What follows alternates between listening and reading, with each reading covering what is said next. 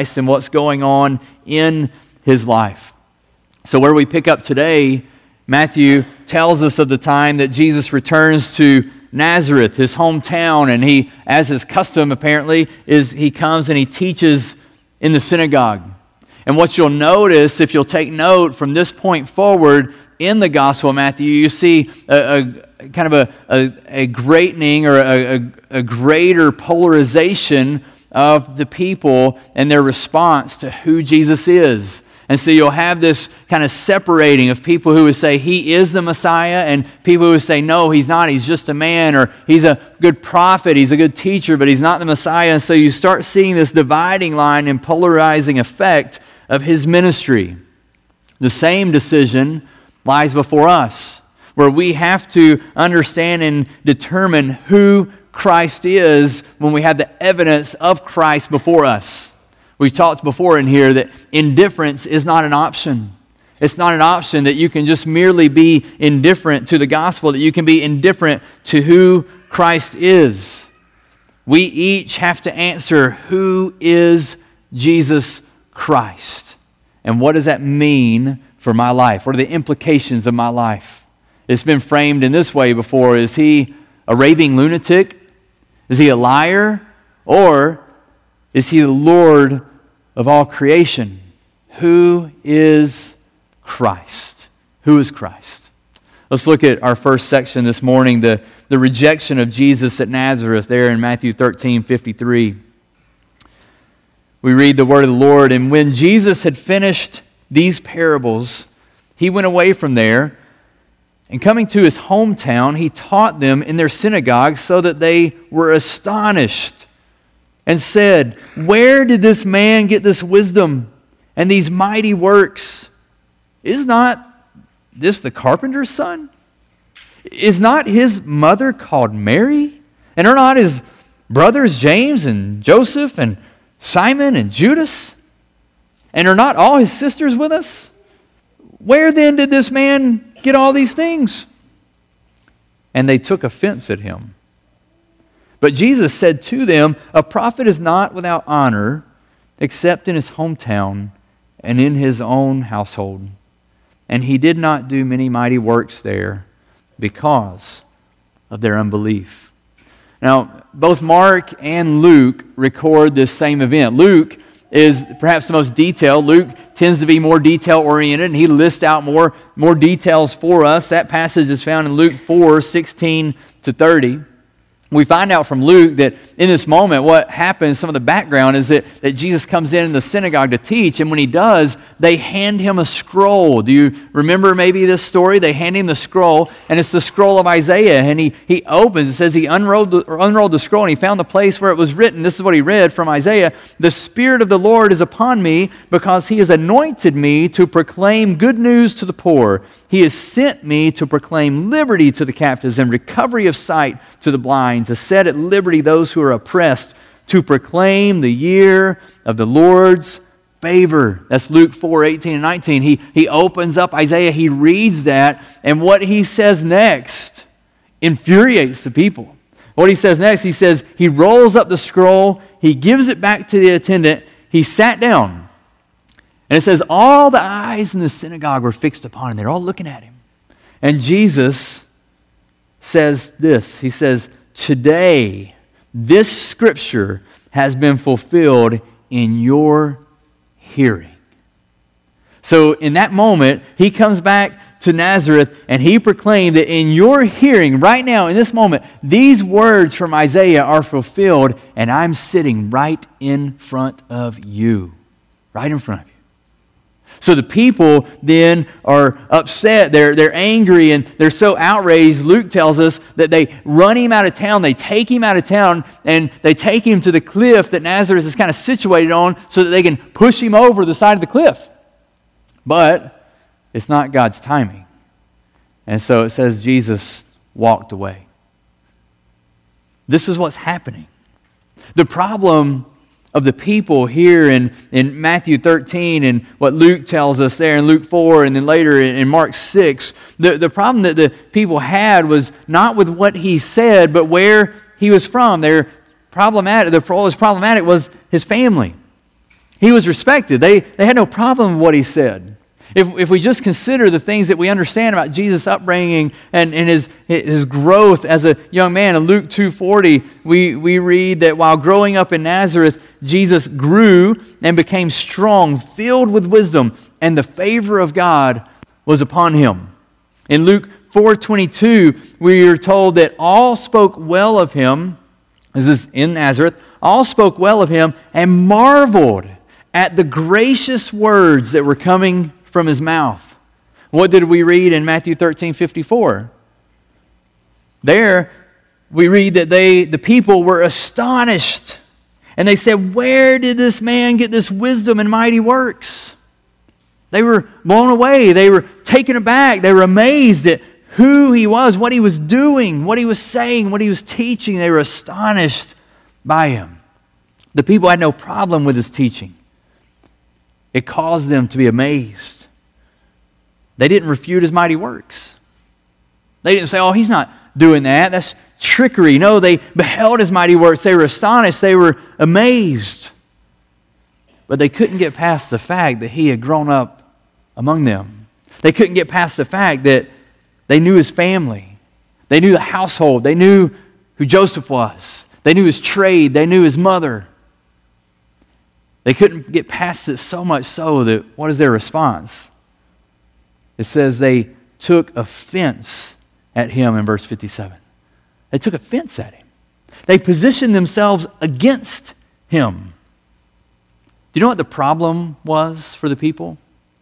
The problem they struggled with was a deficient Christology. Christology, for those of you who are in our small group, you just went through a study that ended up a few weeks ago called Knowing Christ. And it was a theology of the doctrine of Christ. Christology is the study of the doctrine of Christ, who Christ is and what he accomplished, the work of Christ. It's Christology, the study. And here we see that the people have a deficient Christology. They understand and they would look and accept the humanity of Christ. They look and they say, he grew up among us. We've seen him, we've beheld him, we know his family. But they rejected the divinity of Christ. They accepted the tangible, touchable, beholdable, what they could see in his humanity, but they rejected his divinity. And so that brings a question for us we have to look at, and we have to take and imagine if we were there, the question we'd have to ask is, what evidence from Jesus' life shows him to be more than just a man? What evidence is there? What would cause us to look and to step back and say, he is not just a man? Do you remember how John described Jesus, the coming of Christ, in John chapter 1? The Gospel of John, chapter 1, verse 1 through 18 is kind of the prologue. It's the introduction to the Gospel. And John writes in a very much more of a theological purpose. He's showing the signs that Jesus was indeed the Messiah, that he was divine, that he was the Son of God, right? And so John writes, and when he writes, he comes to verse 14, and he says, the Word, talking about Jesus, the Word became flesh and dwelt among us. He dwelt among us, or he tabernacled among us. He pitched his tent and dwelt with us. And it says, we beheld his glory. But the thing is, here we see in Matthew 13, is that those he dwelt among, those he dwelt closest to, could not get past the familiarity that they had with Jesus. They were so familiar with his family that it became a stumbling block. They didn't accuse him of being some sinful rebel-rouser growing up. They didn't accuse him of sinning. They didn't accuse him of being rebellious and disobedient to his parents. They just said, we know his parents. We're familiar with this guy. We played with him. We ran around. We goofed off together. We know him. And so familiarity became a stumbling block. Familiarity led to unbelief. In verse 58, we see that, 13:58, it says, he did not do mighty works there. Why? Because of their unbelief. Familiarity led the people to be unwilling to believe.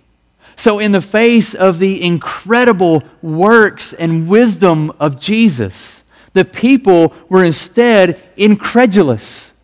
They refused to believe. They refused to see and behold who he was. Oh, this is a great tragedy. When the familiarity that one has with Jesus leads him or her to take for granted who he is and to refuse to believe him. It is this assumed familiarity that, oh, I know who he is. I'm okay. And we just shrug it off and never look to him and trust him. Just so familiar with him. I'll never forget going to Thailand, and I think it was 2004, if I remember correctly.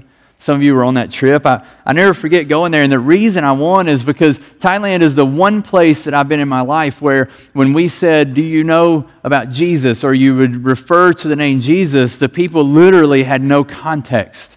They had no idea. It was like me looking at you and saying, hey, do you know Miguel?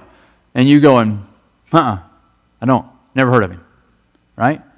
It's the same thing in South America or in Europe. I've been there, and you say, hey, do you know about Jesus? And they have some framework, most of them, not all of them.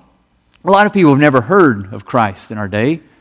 But a lot of them might have a wrong view of Christ. They at least know, but in Thailand they didn't. And so we would teach the mighty works of Christ. We would teach his teachings, and they did not take it for granted. They were amazed at who Christ was, at his mighty works, at his great wisdom, at what he taught. They were astounded and amazed. But we live in a place where it's so easy for familiarity to be a stumbling block. Some of you in here have heard stories from Scripture since the time you had ears. Like before you were born, you were sitting in Sunday school classes. When you were born right into the nursery. You've gone to church all your life. Your parents talk about Christ and the gospel. You've been to every retreat. You've got every shirt. You've done every disciple now growing up.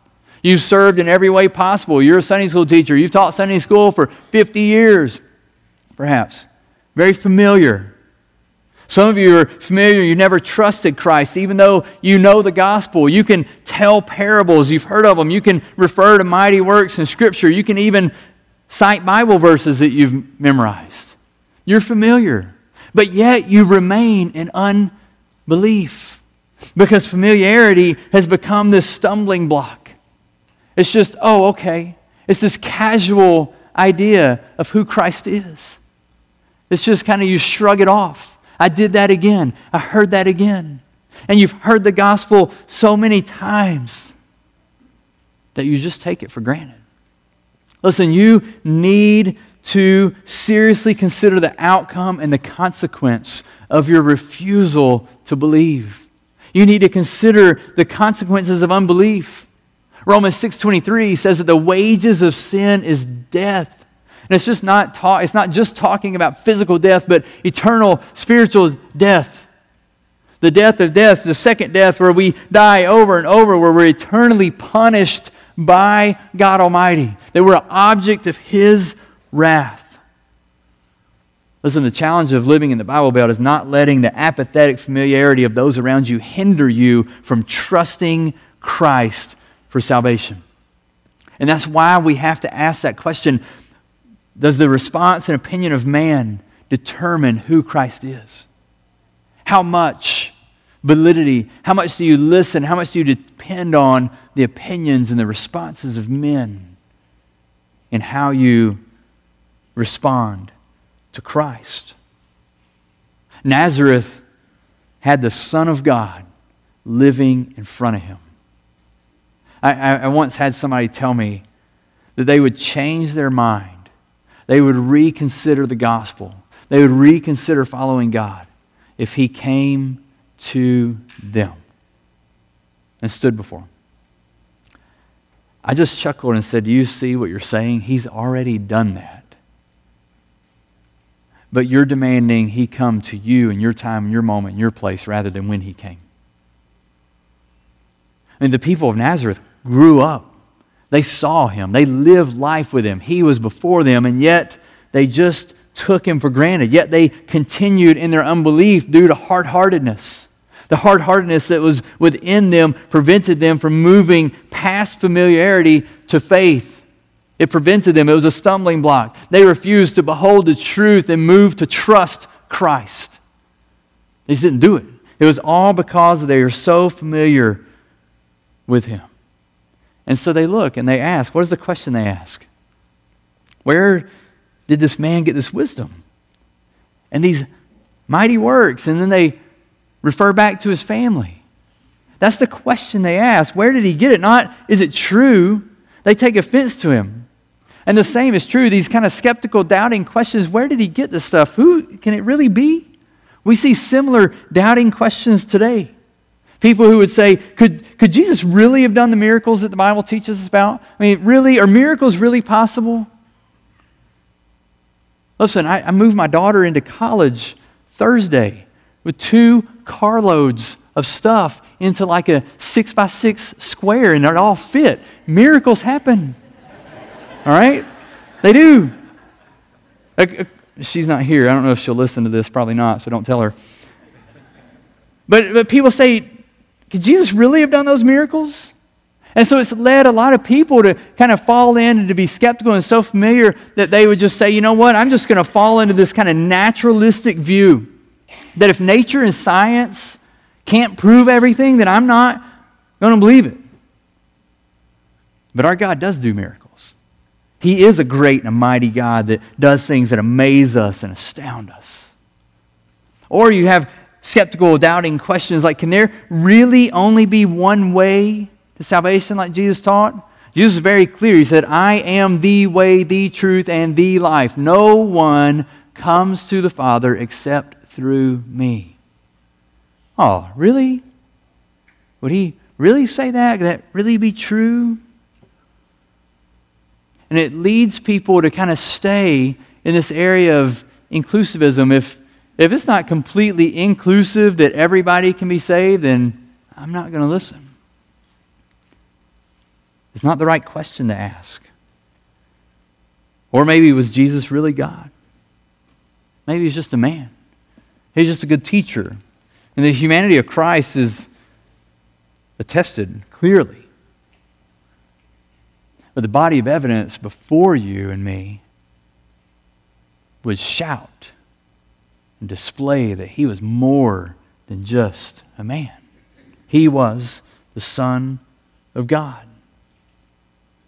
So those of you who sit here this morning that are unbelievers, I would say the challenge before you is to push past familiarity that you may have and to trust Jesus and the gospel, to trust, to turn to Him in faith, to look at the body of evidence before you.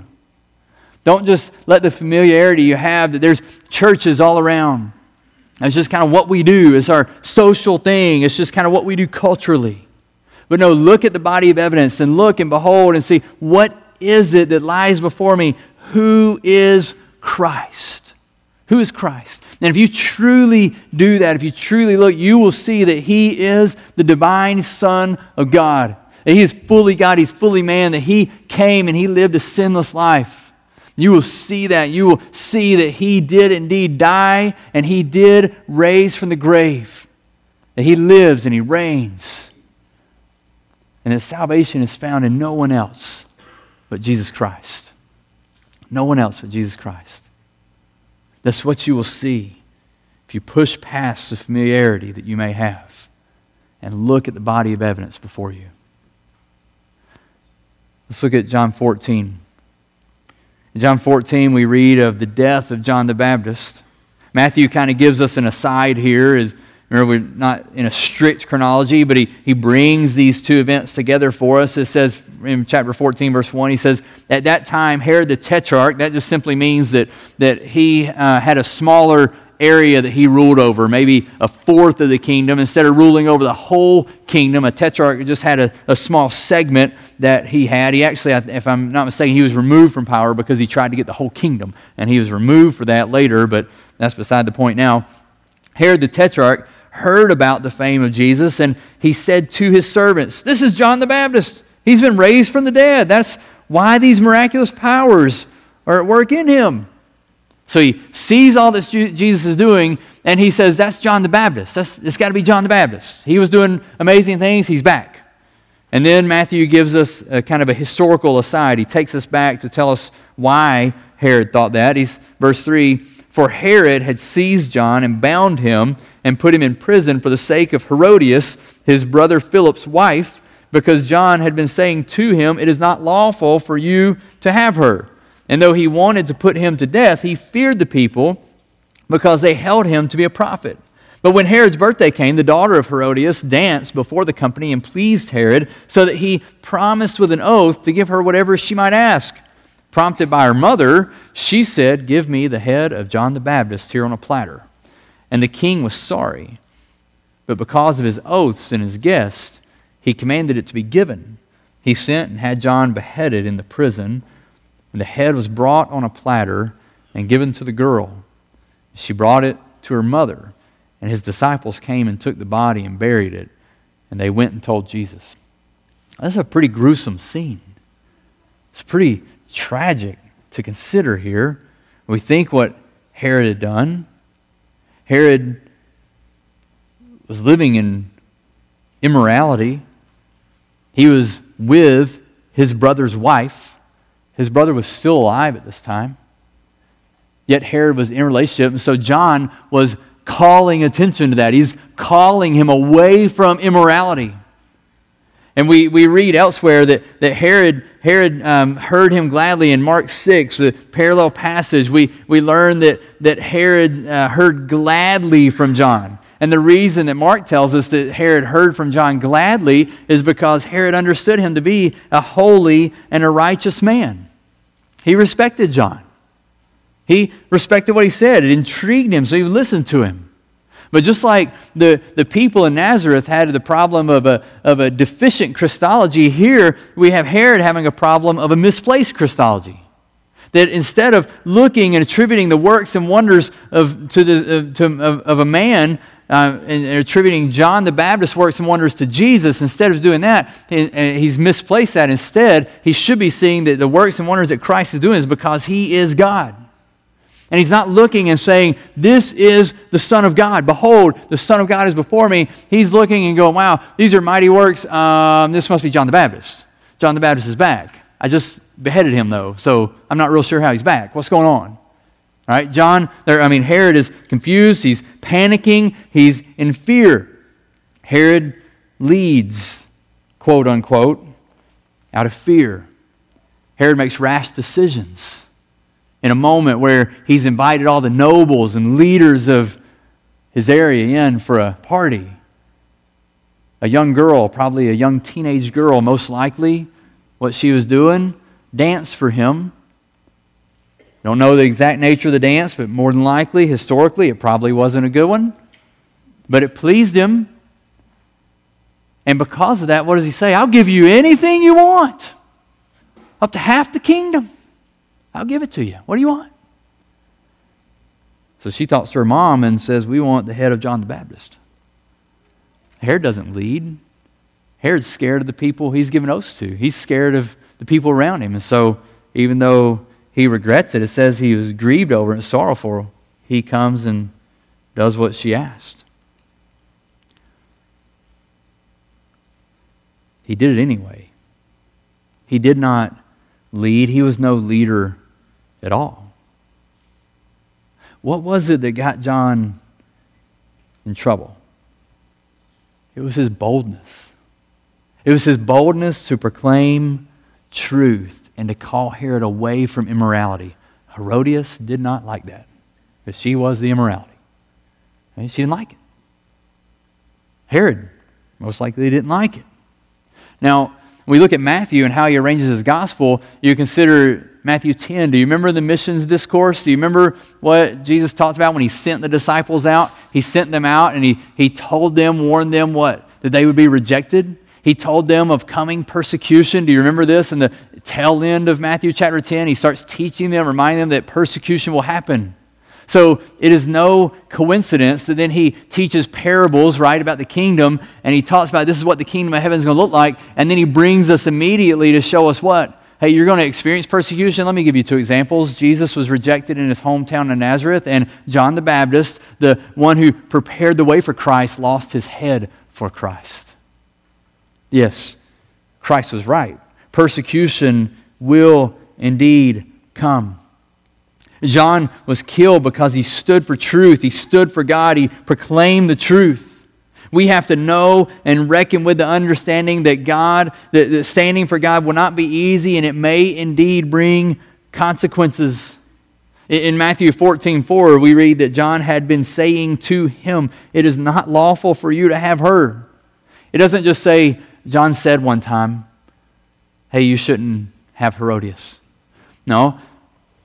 What it says is he continuously does this. The mood of the Greek there, he continuously, he repeatedly, it's given us this idea that John is repeatedly coming before him and saying, "Hey, you don't need to be doing this. This is not right. This is immoral. Stop." He's continually doing this.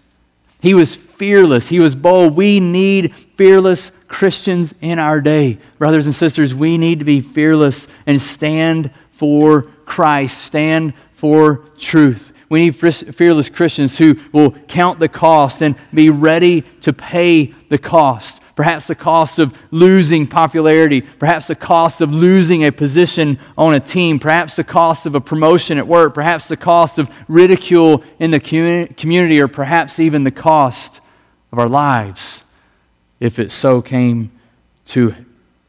We need believers cowering behind pretty buildings, quaint bumper stickers, and really cool t-shirts. We need believers who will stand for Christ, live for truth, proclaim and live out biblical ethics in life. But we have to know, I have to know in saying that could demand a great cost. It could carry with it a great cost. I mean, think about John.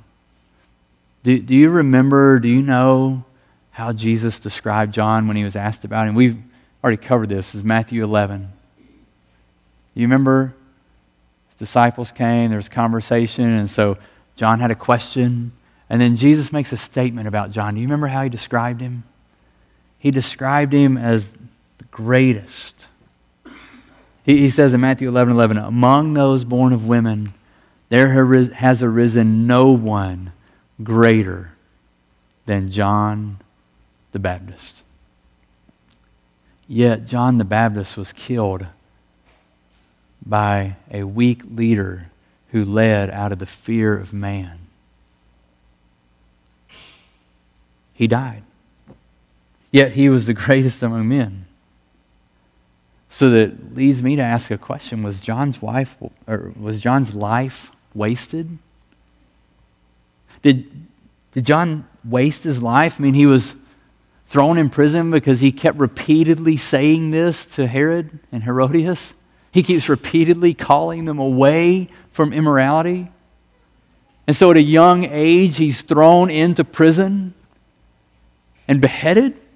I mean, was his life wasted? He surely had such potential. The world would surely look and go, what a tragedy, what a waste of life. He was so young, he had all of his years ahead of him. It was just a waste. Oh, but in God's plan, in God's purpose, in God's economy, his life was not wasted. His life was well lived. Here's the truth. The life of a faithful saint is never a wasted life. The life of a faithful saint is never wasted. Psalm 116:15 says, "Precious in the eyes of the Lord is the death of his saints." Precious, precious in the eyes or the sight of the Lord is the death of his saints. J.C. Ryle's writing on this, and he says that when he comes to Matthew 14, 1-12, he said, here we have a page ripped out in God's book of martyrs, where John gives his life for what God had called him to. Listen, the success and the value of your life and my life is not determined by the number of days we live, but it's determined by the way we live the days we're given. Okay? It's not determined by the number of days that we live. I think about that when I have friends who have lost loved ones that are at such a young age, but loved ones who have proclaimed and stood for Christ's glory and been faithful to Christ in their life. A life well lived. We have no guarantee that a faithful saint will not meet a fretful death.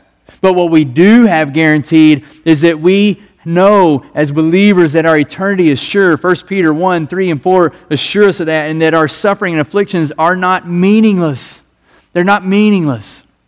We don't have time this morning, but look at and read 2 Corinthians 4, 7 to 18.